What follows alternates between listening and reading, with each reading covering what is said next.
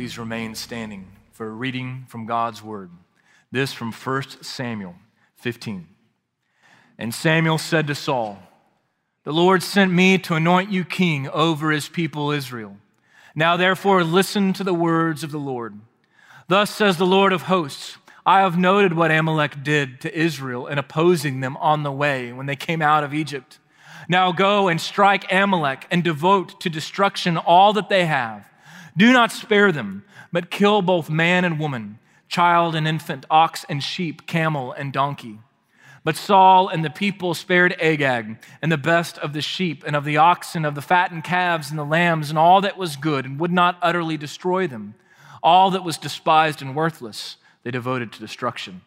The word of the Lord came to Samuel, "I regret that I made Saul king, for he has turned back from following me and has not performed my commandments." And Samuel was angry, and he cried to the Lord all night. And Samuel said, "Though you are little in your own eyes, are you not the head of the tribes of Israel? The Lord anointed you king over Israel. And the Lord sent you on a mission and said, 'Go, devote to destruction the sinners, the Amalekites, and fight against them until they are consumed.' Why then did you not obey the voice of the Lord? Why did you pounce on the spoil and do what was evil in the sight of the Lord?" And Saul said to Samuel, "I have obeyed the voice of the Lord. I have gone on the mission on which the Lord sent me, and I have brought Agag, the king of Amalek, and I have devoted the Amalekites to destruction. But the people took the spoil, sheep and oxen, the best of the things devoted to destruction, to sacrifice to the Lord your God in Gilgal." And Samuel said, "Has the Lord as great delight in burnt offerings and sacrifices as in obeying the voice of the Lord? Behold, to obey is better than sacrifice, and to listen than the fat of rams. For rebellion is as the sin of divination, and presumption is as iniquity and idolatry. Because you have rejected the word of the Lord, he also has rejected you from being king."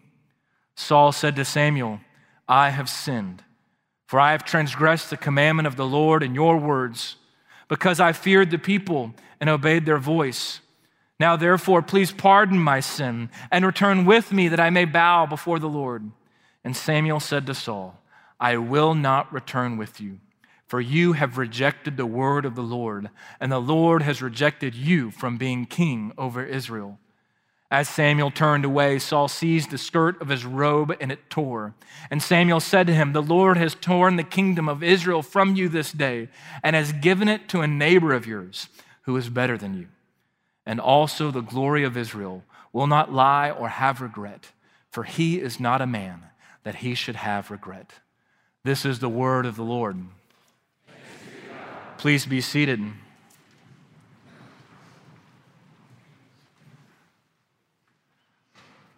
Have you ever done anything that filled you with regret? The reality is that most of you in this sanctuary, me included, have done something in your lifetime that has filled you with a deep sense of regret. Whether it was regret over something that you did not do that you wish you had, or regret over something you did do that you wish you hadn't. The reality is that all of us feel regret. If you don't believe me, I just want you to think about your New Year's resolutions for a second. Now, by now, hopefully you've probably already made some if that's your tradition. My guess is whatever resolution you've made, it's somehow connected to some regret that you feel. You see, the things that we regret lead us to resolve to want to do better, to make it right, to do things differently. And so we resolve. We make resolutions. And if you're like me, it's not going to be a few weeks, let alone a few months before you break those resolutions, which is going to fill you with regret. So you're going to make some more resolutions to resolve to not do those things and to live a life without regret. And then you're going to fail at those resolutions, then you're going to have more regret, and suddenly you're caught in this vicious cycle of regret and resolution. Now, I know that's kind of a bleak picture and kind of hopeless.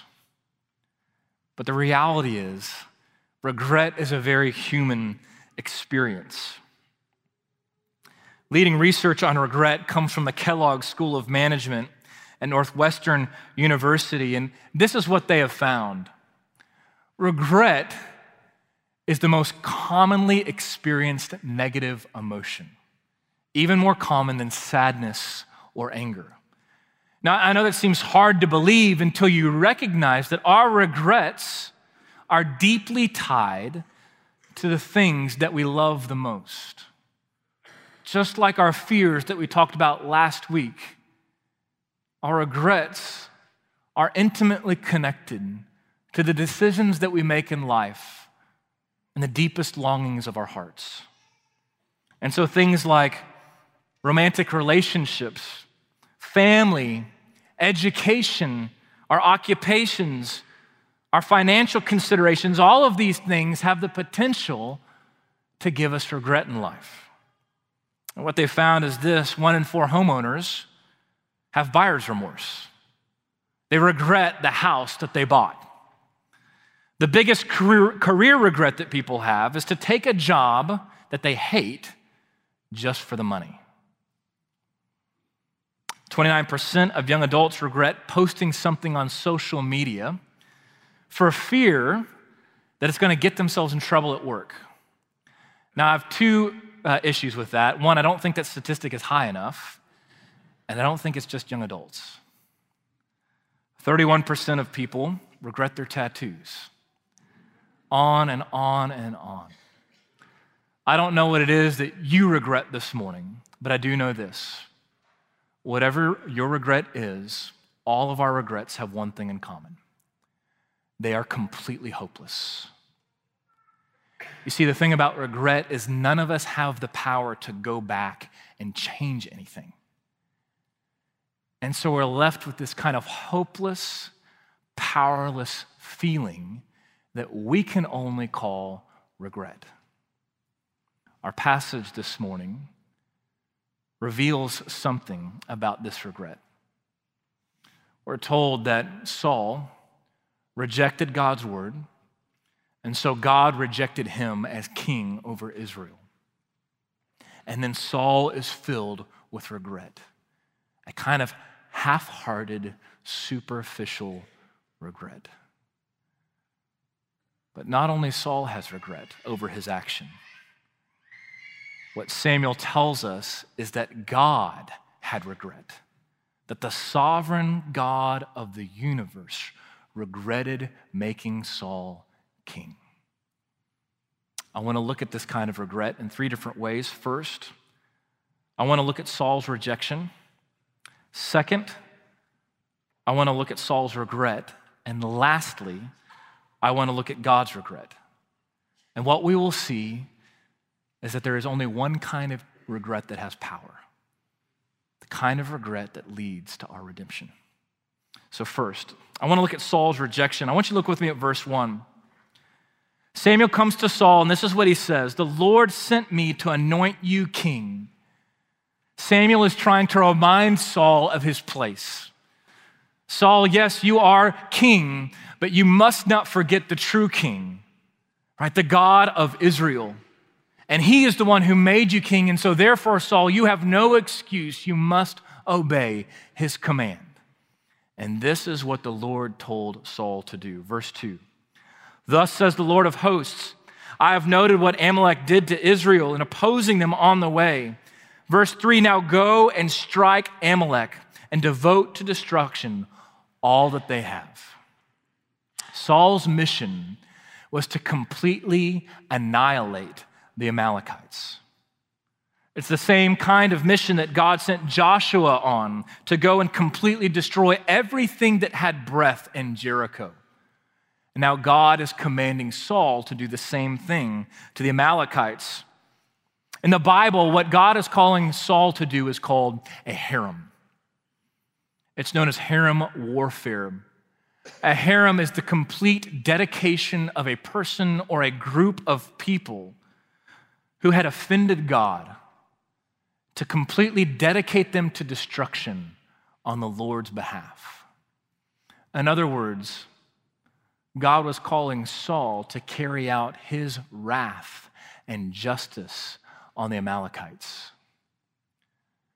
Now, as we hear that this morning, that does not sit well in our hearts and in our minds. The thought that this God, the God that we know to be loving and good, would call Saul to go completely destroy everything that has breath should give us pause. Yes, it should fill us with fear and awe. But I think if we're going to be honest this morning, it also fills us with its own sense of being almost abhorrent. God, what are you doing? Why would you command such an atrocious thing? That tension that you should be feeling right now, I want you to hold on to that. Don't just explain it away, because that tension is important. You see, we believe that our God is judge. He is righteous and he is just, and he will carry out his justice on all evil. The Amalekites were incredibly wicked people, and they did incredibly evil things. And God was pouring out his justice on them. And the great wonder of the gospel, why we are even here this morning, is this: that God has carried out a harem that was meant for you and me, and he poured it out on his own son. And this is just. We'll talk more about that in just a second. This is what God called Saul to do. In verse 7, we see Saul's response. We're told that Saul defeated the Amalekites, but then he took Agag and he let him live. Verse 9. Saul and the people spared Agag and the best of the sheep and the ox and the fattened calves and the lambs and all that was good. All that was despised and worthless, they devoted to destruction. Simply put, Saul did not obey God's command. He led his people to keep all that was good, all of the good sheep, the good cattle, everything that was worthless, everything they couldn't use, they destroyed. Now, Samuel doesn't get down to the motivation of why Saul did this, but I think we can all rest assured that it wasn't because of a conflict of conscience. No, Saul had a conflict of interest. And if there's anything in our study of 1 Samuel to learn by now, it's this: that Saul was more interested in building up his own kingdom than the kingdom of God. And so he kept whatever was good for himself. And this is only confirmed by verse 12. We're told that Samuel rose early to meet Saul in the morning, and it was told to Samuel, Saul came to Carmel, and behold, he set up a monument for himself. When Moses defeated the Amalekites, he built an altar to the Lord. When Saul defeated the Amalekites, he built an altar to himself. Saul was interested in himself, his own kingdom, his own agenda. And so, brothers and sisters, I have to ask you and I have to ask myself this morning, what kingdom are you trying to build? Are you spending all of your energy and all of your thought trying to build the kingdom of God? Or are you trying to build your own kingdom? Because that was exactly what Saul was trying to do. I want you to think about that kind of arrogance, that kind of self-centeredness. And I want you to listen to what Samuel said, because it might surprise you. Verse 17. Samuel said this to Saul: though you are little in your own eyes. Saul built an altar to himself. He was building up his own kingdom, pursuing his own agenda, rejecting the word of the Lord. How could he be little in his own eyes? Wasn't his problem that he was too big? But no, God cuts right to the heart. His problem was not that he was too big, he was too little. You see, we are such short-sighted people. when all that we can see is our own little kingdoms and our own little pursuits and the little roles that we play, thinking this is God's purpose for us in life, and that we are to pursue our own little agendas. Our problem is not that we have too big a view of ourselves, it's too little. Friends, what I want you to see is that God did not make you for your little kingdom. God made you in his image for the kingdom of God. And it is far bigger and far greater than any little kingdom that you could even think of building. And he hasn't made you and called you to be his own so that you could just play these little roles in your life. But he sent his own son to die in your place that you could be his own son or daughter. And now he has called you to be co-heirs with Christ as princes and princesses in the kingdom of God. And no, our problem is that our view of ourselves is too little. May we see ourselves and our callings through God's eyes. We are the apple of his eye. And he has stopped at nothing to draw us to himself. Do you see that this morning? Saul didn't. He didn't see how God saw him. All he could see was the kingdom that he was building with his own two hands.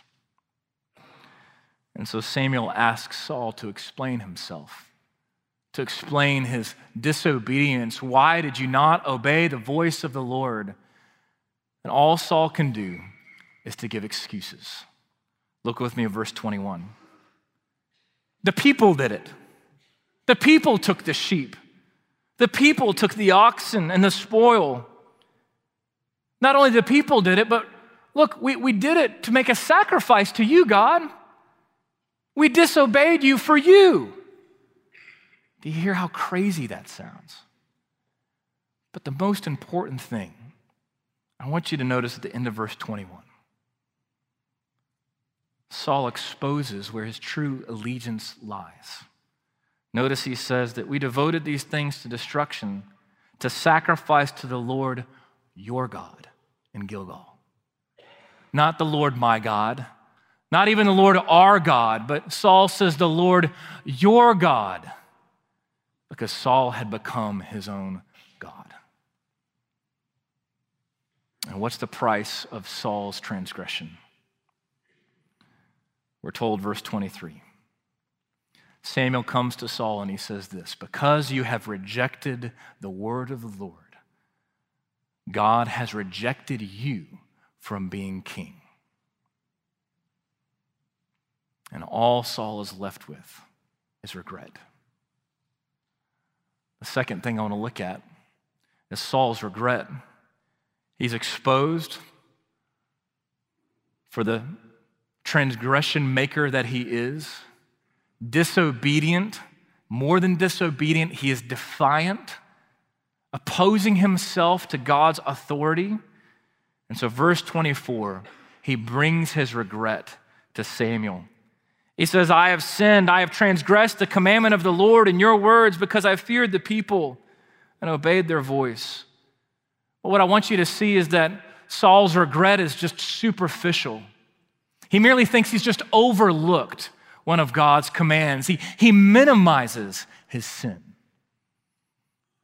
to make it more manageable, something he can control. I wonder, have you ever done that with your own sin? I know I have. But then notice verse 25.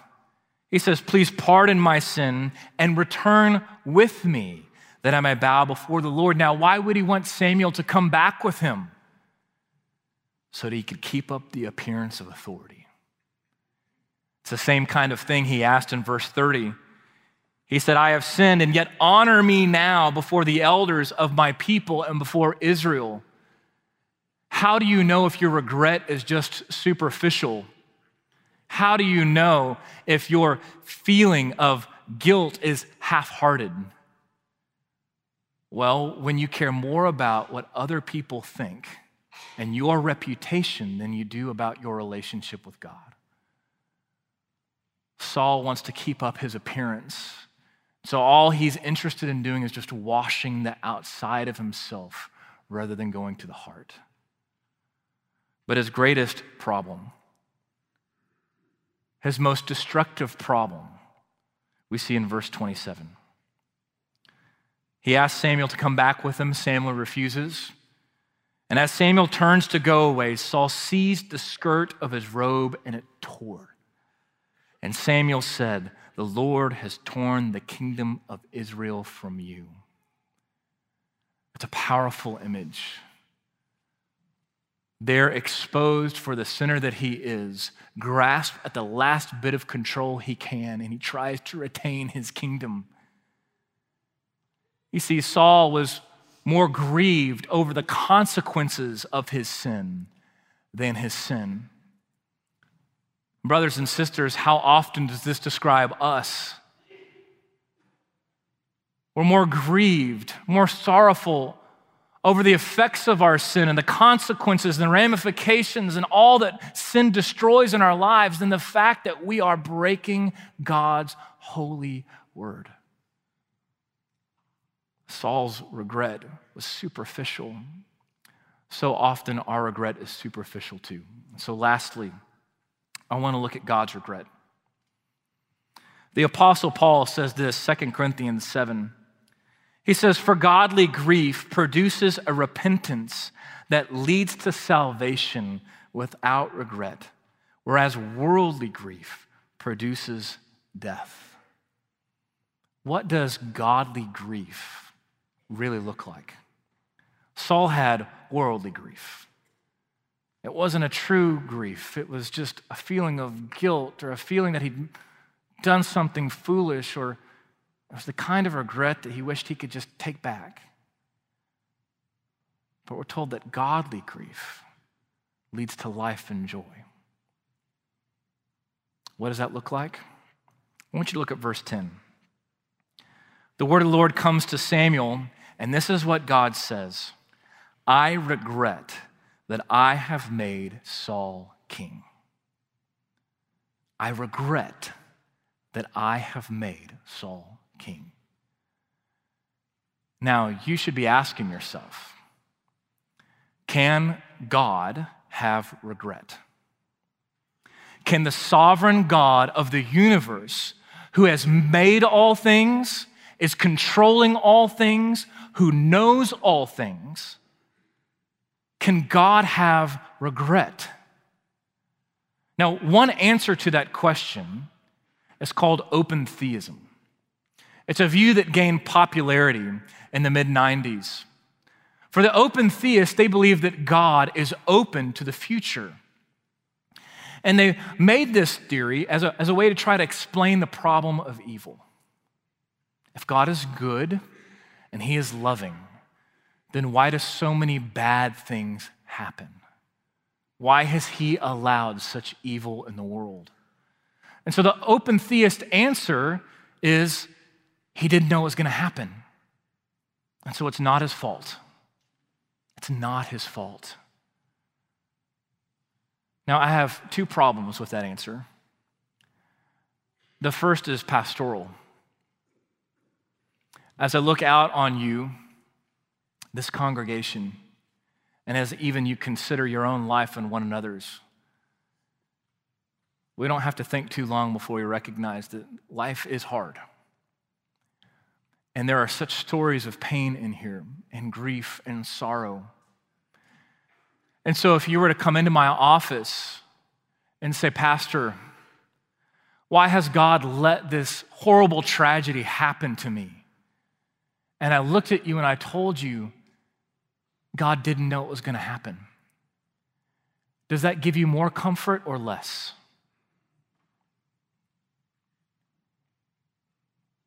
You see, the comfort that we have in this life is though it's painful, and though we experience the brokenness of a fallen world every single day, God is in control. And though we may not understand his plan, nothing can get in the way of what he has said will happen. And he is with you in all things, in times of joy and in times of sorrow. But it's not just pastorally why I have a problem with open theism. The other problem I have is because of what the Bible teaches. And it's right here in 1 Samuel 15. It's verse 29. And also, verse 29 says, the glory of Israel will not lie or have regret, for he is not a man that he should have regret. In other words, God, the glory of Israel, he is sovereign and he is good, he is powerful and all-knowing, and he will not have regret. You should be confused right now, because verse 15 says that God regretted that he made Saul king. And just a few verses later, verse 29 says God will not have regret. What do you do with that? What do you do with that? In the Hebrew, the word regret really means grief, deep-seated grief.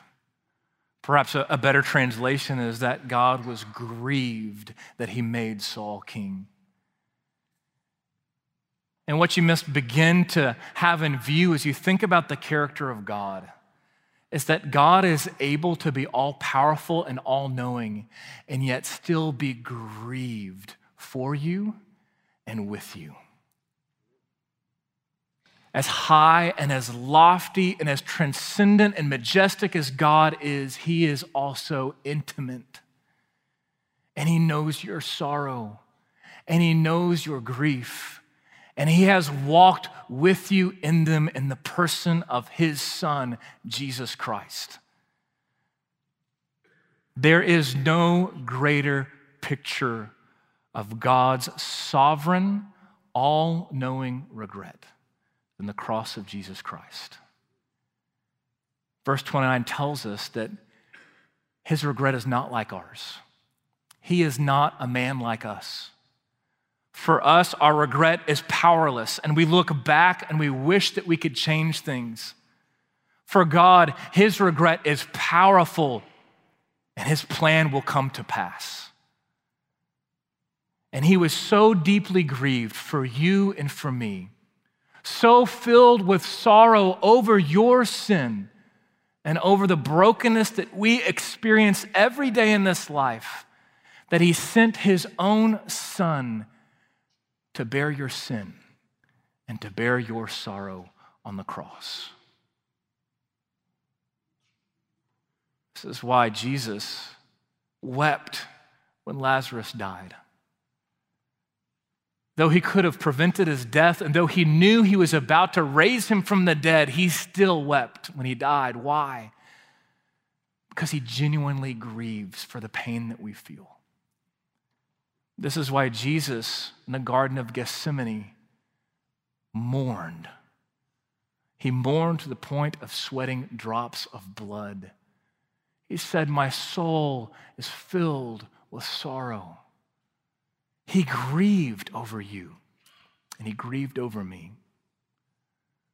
And it's why Jesus hung up on a cross, and he lamented, my God, why have you forsaken me? Because in that moment, like any good father, God was filled with grief to pour out his wrath and justice on his Son instead of you and me. Brothers and sisters, my friends, our God grieves with you, and he grieves for you to the point of death, even the death of his son on the cross. But the good news is this: he did not stay dead. And on the third day, he rose again. And one day, Jesus Christ will come again. And we are told that he will wipe away every tear from our eyes. There will be no mourning, no more crying, and no more pain, because he is making all things new. Please join me in prayer. Father, we behold your mystery this morning. We confess that it's too much for us. And Father, after a passage like this, we need to catch our breath. But we pray, Lord, that you wouldn't let us just move on. We ask now that you'd give us eyes to see the cross of your Son, Jesus, to see your grief as your Son bore our grief, that we could have no more tears. Lord, as we sing this final hymn, help us to see the place where sorrow and love collide at the cross. And Lord, may we respond with worship. We ask in Jesus' name, amen.